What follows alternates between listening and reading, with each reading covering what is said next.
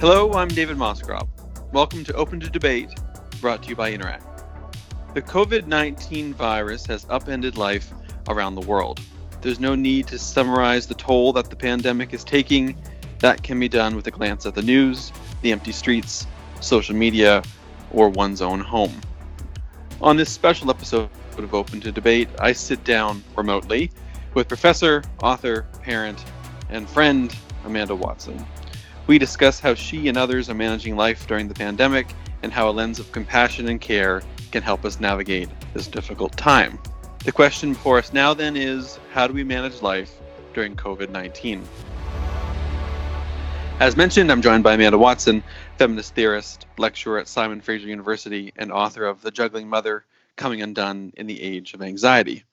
Like so many others right now, we are together, apart, recording this episode from our homes. Maybe the question that we should all be asking one another more often, but especially right now, how are you doing? Hi, David. Thank you Hi. for having me. I am buzzing. I am feeling that strange cognitive dissonance it's really up and down. I think everyone's facing this right now, trying to manage and adjust to the day-to-day changes while having big picture chaos that's weighing on me mentally in kind of fits and starts. So really up and down, I would say. So let's get right into the inequities in the way that we're talking about this. Everybody goes home and we start talking immediately about productivity, as if there isn't a crisis unfolding around us, as if we're not anxious, and as if some folks might not have children at home that they need to take care of now all day, every day. You have 2 young children and you're a professor. How do you find the tension between this productivity dialogue and the fact that you are a carer? Oh, man. Well, I'm finding it maddening, completely insensitive on the part of employers and administrators who are either failing to grasp the situation. It's just frustrating, and overwhelming, but also in a way liberating, because I've always taught about how productivity and care are antithetical, like care is inflexible. When the baby slips in the bathtub, you got to reach out your arm, you can't be worried about productivity when you're doing something like that. It's also been a bit liberating for me to realize that I'm just in this, and people can email me all they want. I can either let it stress me out while I am unable to get to it, or I can not let it stress me out while I'm unable to get to it. So it's a bit of a double-edged sword. I'm frustrated, but then I sort of take a step back and think I'm doing all I can, and the best thing that I can do is actually just care for people around me who maybe don't have the toddlers right in front of them demanding their attention, So there's a moment to, if not necessarily issue productivity, at least redefine what it means to be productive. We could all agree right now that we're going to take it easy on ourselves and one another, and that we're going to think about productivity both in terms of producing what we have to produce as workers, but also caring for ourselves and one another. Now productivity means self-care. It means raising children. It means taking care of your neighbors. It means et cetera, et cetera, et cetera. Yes. Except that we're all in this together. It's an extraordinary moment, and the usual standards of productivity just aren't going to apply anymore, right? You mean, you write about this in your work. We try to do everything, but maybe this is a moment where we have to accept we just simply can't do that. Yeah, I think that's really smart to think about productivity as including being relational with your partner or family, interrupting anxiety as you feel it building in your body by doing something like self-care. Like, those things are productive. In my classes, I teach on capitalism and how capitalist culture instills a very narrow sense of productivity. And I tell my students, what if we thought about productivity as having tea with somebody and not checking our phones? Can we think about our value in the world differently? In material terms, I mean, also, I think for a lot of people right now, 3 hours a day of traditional work is going to be pretty good. And maybe 1 hour a day is right. I mean, part of it's going to be redefining our expectations of not just what productivity is, but how much we deliver under the lens of traditional productivity. I mean, if I can get through 3 hours right now, it's a good day for me. And I'd imagine if you're a parent caring for kids at home, 1 hour would be significant, right? It's funny that you say 3 hours, 3 to 4 hours a day. My partner and I, we say, like, together we have done one work day. So I think you're right to say that, like, if you're a caregiver, you're caring for elder relatives or children, 3 hours a day is not realistic over the long term. So that's interesting and strange. And strange. Yeah. I mean, we know, for instance, from literature already that when people say they work 90 hours a week, what they're really saying is they sit somewhere that they consider to be a workplace for 90 hours, but they certainly don't produce 90 hours worth of stuff. There's a very steep diminishing return after a certain period of time, right? And I would imagine that right now that's heightened given the circumstances under which we're operating. Well, I mean, I question my deep work, though, right now. Like, I think I buy into this idea that we need to take good breaks and we need to work deeply and productively and not for too long. But right now, when I'm working, I am distracted. So even my output that's been squished, I've gotten into a couple of good zones when grading papers or whatever. But, you know, between each paper, I want to check the newsfeed. Is this why we're texting so much now? We're texting constantly. I've actually been so grateful. I've been so grateful because I'm like, okay, I need to dump my brain out. I just have like constant chat with you and other friends, you know, it's just. The group chats have really come alive. And I found that at this moment, I mean, I joke that we're all in this together apart, but we are. I mean, we might be hundreds of kilometers away, thousands of kilometers away. We might be, as one of my friends is, 800 meters away. But I'm switching between 12 messaging apps a day, checking in with people, talking, making jokes, and so on. And yet I do feel connected. It's not quite the same thing, obviously, as being in the same room, but there is something there. And I wonder, how do we then reconceive, I think, of our relationships with those around us in our life? We are doing them remotely. But do you have any strategies that you're using right now for checking in? Oh, this is such a good question. I've been obsessively thinking about this because I study care labor. And in some ways, I do feel more connected to certain people than I ever have. Like, we're suddenly all in the same circumstances, no matter our circumstances. And that sort of brings tears to my eyes. It's sort of overwhelming how united we are and have to be. At the same time, I worry about the sentient aspect of care. Like, care theorists throughout the 70s to 90s tried to hammer out a definition of what it means to care as they were trying to get women's work visibilized, you know, and recognized as work. And one of the aspects of care is being responsive and being able to feel the needs of someone else. I think we are going to have to adapt our instincts. Our instincts are going to need to evolve around like when our friend needs care, because we might not have a weird exchange with them at the water cooler, so to speak, you know? So our feedback mechanisms, being a good carer is going to need to evolve digitally. This puts a lot of pressure on emojis. I've always put too much pressure on emojis. I have to say, I used to think they were silly, and then I started realizing that they really are an important part of communicating digitally. I mean, they do communicate a lot of information that it's hard to communicate through, either through words or through a font. It's so funny that you say that. Like, I emailed the associate dean the other day at the university full of emoji, and I said, sorry, this is how I communicate now. It's going to help build the resilience we need. I mean, every day I set myself 3 goals. They're a combination of modest and less modest goals. So I've seen these goals. You've seen my goals. So some of them are very, very plain. Some of them are like, you know, some days it's to write a column. Other days it's clean the apartment or order groceries or whatever it might be. And I find that after that, I give myself permission to do whatever I please. And one of those things is constantly sort of checking in on the news and checking in on people and being present as possible through these online relationships. And yet the social solidarity is going to have to extend beyond that. So I'm working on a column, and I put a call out and said, okay, what are people doing to build community, to protect their community, to do what has been this neologism, quote unquote, a caremonger. The result was overwhelming. I couldn't keep up with all of the messages I was getting and all of the replies. So the communities are responding. And I'm wondering, when you look out as someone who studies care and you take a lens of compassion and solidarity, what are you seeing that's encouraging you right now? I've been seeing the same thing. There is kind of collectivist language that I don't think any of us have ever seen politically. I've seen... Not in the mainstream. Someone corrected me very quickly yesterday to say that for instance, like Indigenous communities or disabled communities have been doing this for years. It's just everyone else is catching up to them. Totally.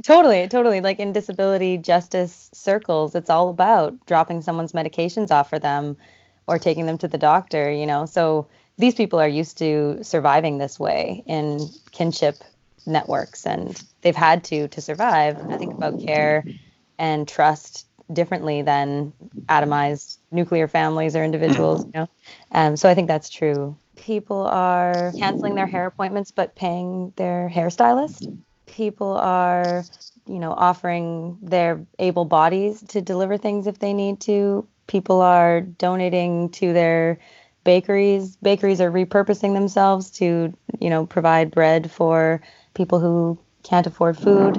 I've seen so much community spirit. Like, I mean, even last week when I was attempting to be one of the hoarders at Superstore, everyone was very nice to each other. It's never like that.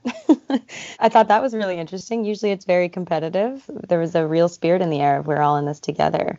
It's fascinating. The collectivist language you mentioned to me is so central to all of this. All of a sudden, I don't want to make it seem like everyone has all of a sudden discovered solidarity, as if some haven't, but two, lots of communities have been practicing these as if it's never practices existed for a long time. They're just exactly. They've just gone mainstream, and of course that means they'll be appropriated and will all act as if, you know, the average person on the street invented this. Right. We shouldn't forget that that's been going on in these communities for a long time. But at the same time, I mean, I'm stuck inside because I am presumably high risk because of a lung issue, and the only way to find out is to get sick, and that's not going to happen if I can help it. I'd rather not find out. But from what I'm seeing and hearing from people, it's everything from the nod on the street to the smile from 6 feet to people who are spontaneously, like you mentioned, organizing these groups and these outings or repurposing their business willingly and without being asked to try to serve the community. That's remarkably encouraging to me, that we can band together when we have a common purpose and a common other or common foe that isn't, thank God, a person or a group. It is a virus. But what happens next? Can we take this and parlay this into a new kind of politics of compassion, of care, of inclusion in the weeks and months and in years to come? That's a good question, and it totally depends on the minute of my mental health.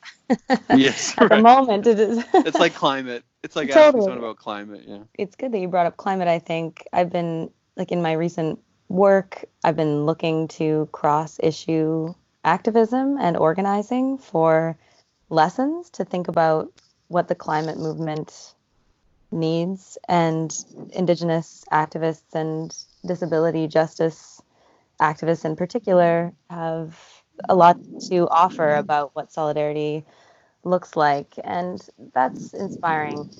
I've been thinking about how labor is restructured from now on, and when I'm feeling optimistic, I think basic income, housing, a positive rights framework, the restructuring of food systems, local food movements, nationalizing elements of the supply chain, protecting workers.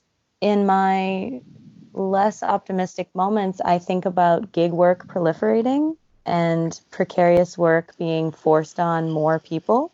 And we know that inequality is going to result in, I think, a faster death than it even has been. You know, if we talk about income inequality as a kind of a slow death for those on the bottom end, I think it could get worse. I worry that it will through the virus. I think that obviously people who are not sustainably housed, people who are incarcerated, those are the scary thoughts. There's a real concern, I think, that the types of entities that survive this will be the big multinational conglomerates who enable a lot of the problems we've got in the first place: low wage earning, gig economy, so on and so forth. That, you know, Uber, for instance, has said, well, we've got lots of cash to ride this out. Oh, so great. So the gigification of transportation, which is bad for the planet already, and it's precarious and so on. I'm sure they're making money.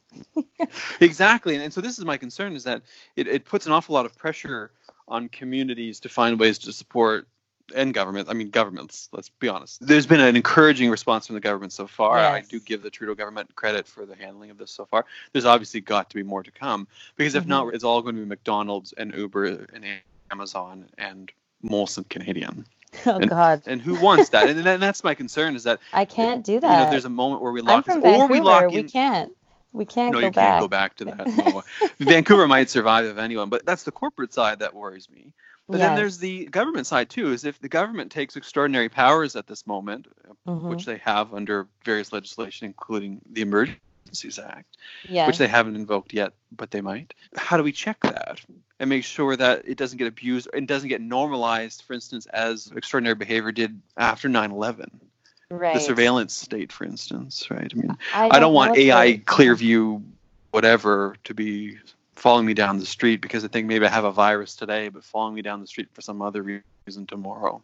I am terrified of that. I am not a person who the state has punished, so I would prefer to see more state power than corporate power if that means protecting people. But we know this is a colonial state and it only protects certain people. And so I don't know across the board where people would fall there. But I also know that resistance has always been a part of capitalism. It's always been a part of the nation state. And I do think we're headed for increased surveillance society things in the age of pandemic. I think our phones are going to tell us when we can and can't get on the plane based on who we've been in contact with. I wouldn't be surprised to see that.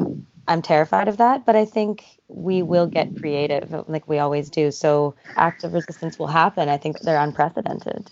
A lot of organization going on now too. That groups and people are getting ready to make something of this moment because we're at a critical juncture.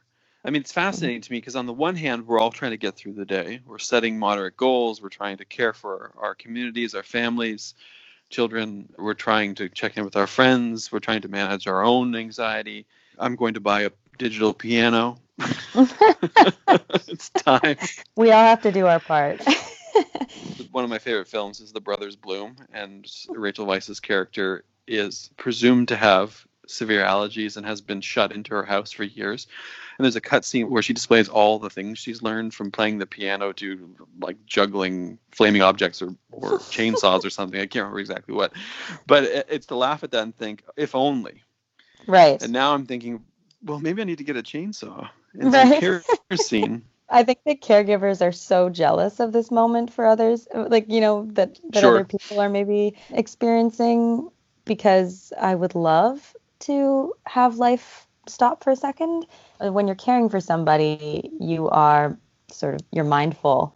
So I understand it's also a privilege to be able to have something steal my complete focus. They slip in the bathtub, you're not thinking about email for that moment. I'm heartened by what you say, that we are seeing organization and solidarity, and I'm seeing a lot of acts of kindness and reason to hope, especially, people really starting to take social distancing seriously and encourage others to do the same.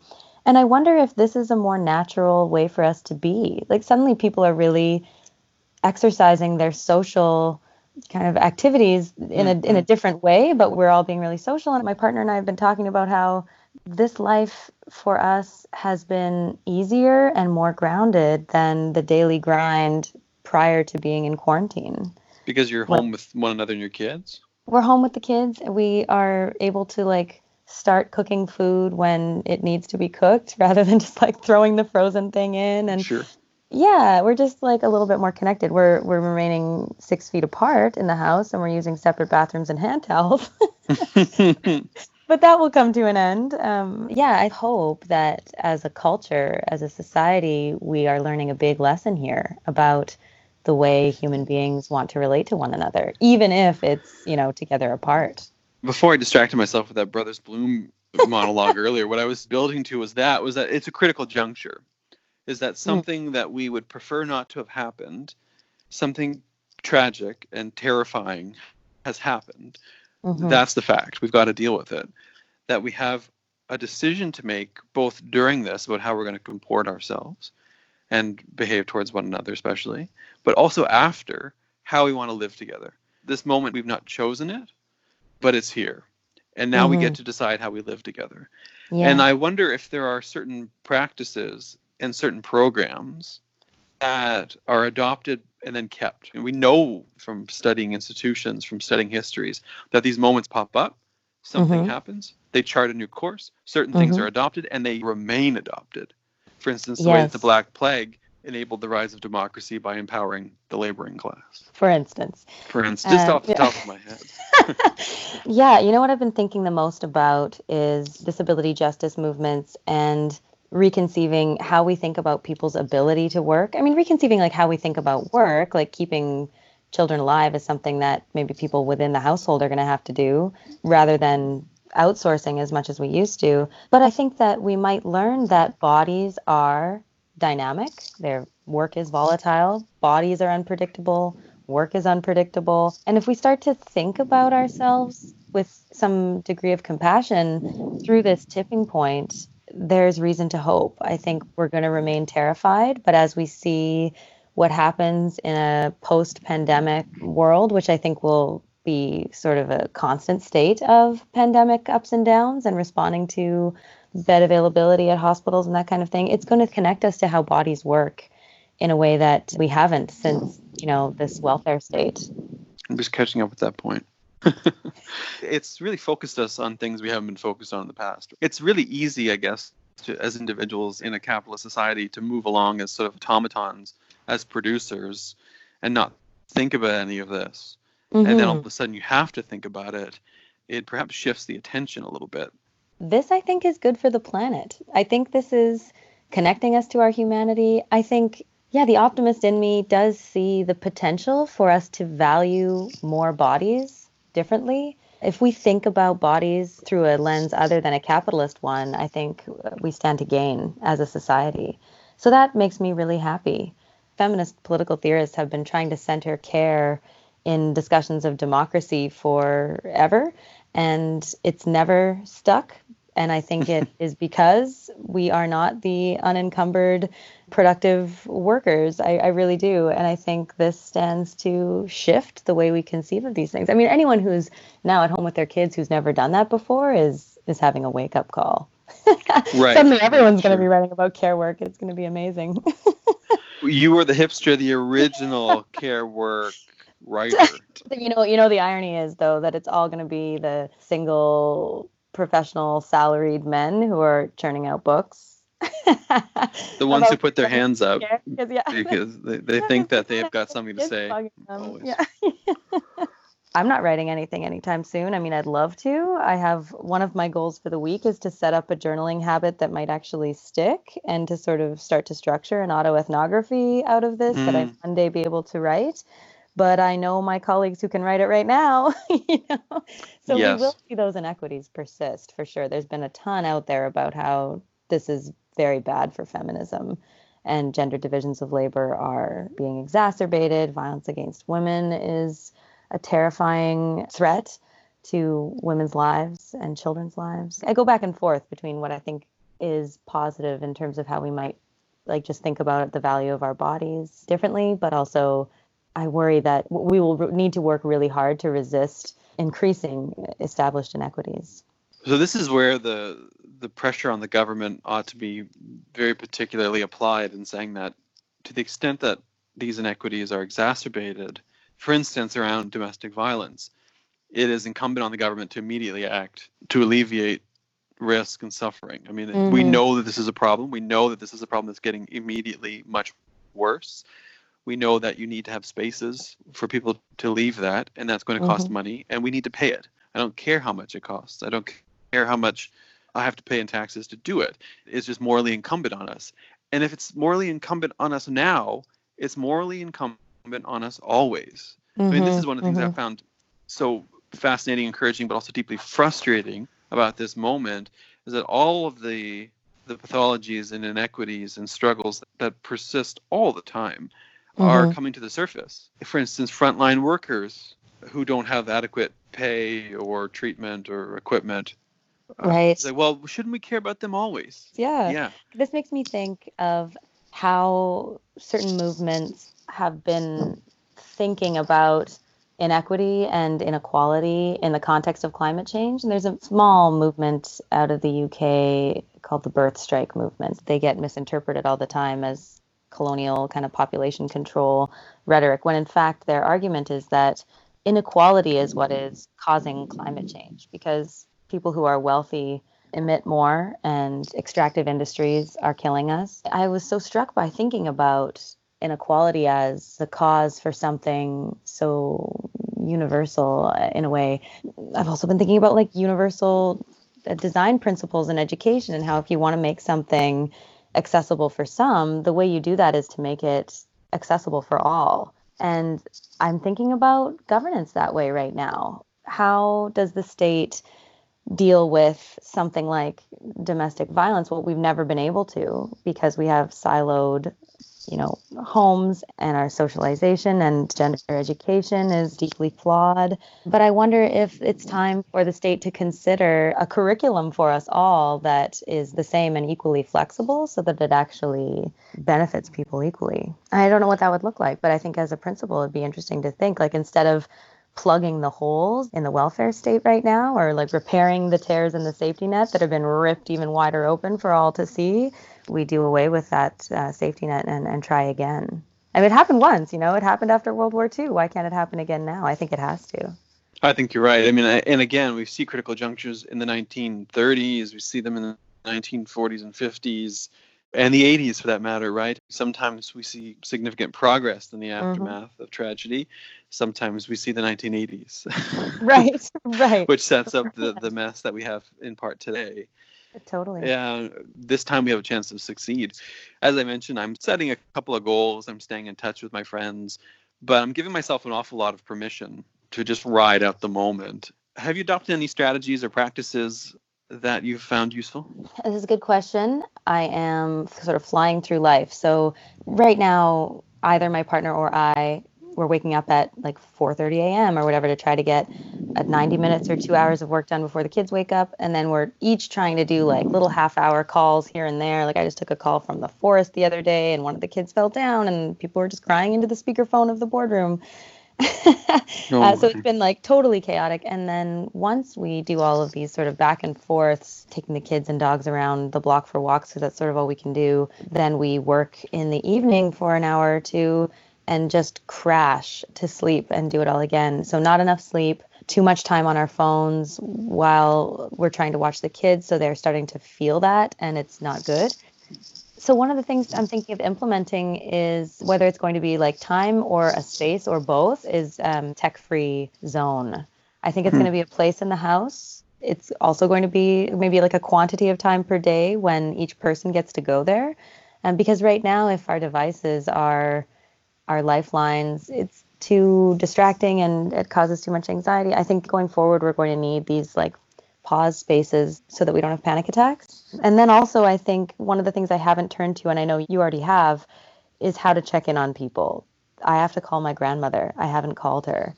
I'm not sure why. Something's stopping me from doing that. I'm not sure when I'll see her. I think that part of what I can give is to put reaching out to people in my own goals, and I haven't done that yet. Maybe I don't have the space yet. I also think one of the moves you have to make is accepting that sometimes, for whatever reason, we are depleted. I mean, you're caring for, well, at least 3 people right now, which is more than most.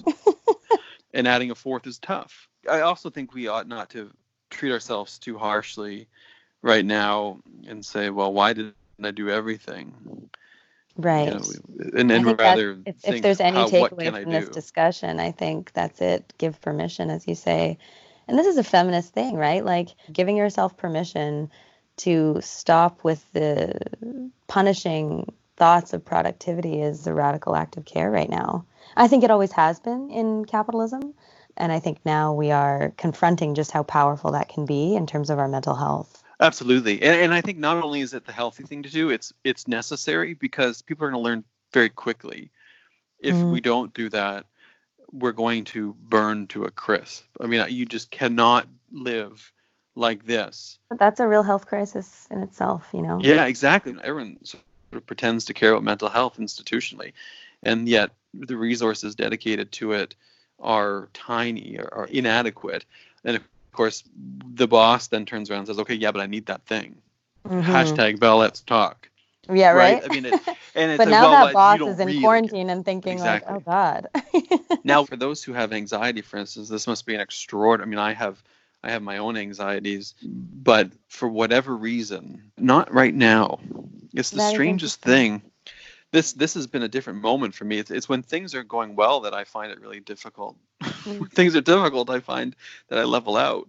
But for a lot of people, it's going to be extraordinarily difficult, and they're going to need significant supports. And we're going to have to take that seriously too. And I think that starts with saying everybody gets to take pressure off of themselves. Everybody gets to take pressure off of one another. However, big asterisk, there is going to be a class of people out there who don't have that luxury because they're out there keeping us all safe and alive. Yeah, and we ought to provide them whatever they need at whatever cost. Yeah. Or the people who we always designate as undeserving of support, who I think risk being further stigmatized because they're unable to keep social distance. And, like bodies that we haven't deemed productive, like homeless people in Vancouver. I was walking through the park and there are people living in the park. And I thought this sort of demand to keep social distance is starkly contrasting what's happening here. And I worry that we are going to need to check ourselves in terms of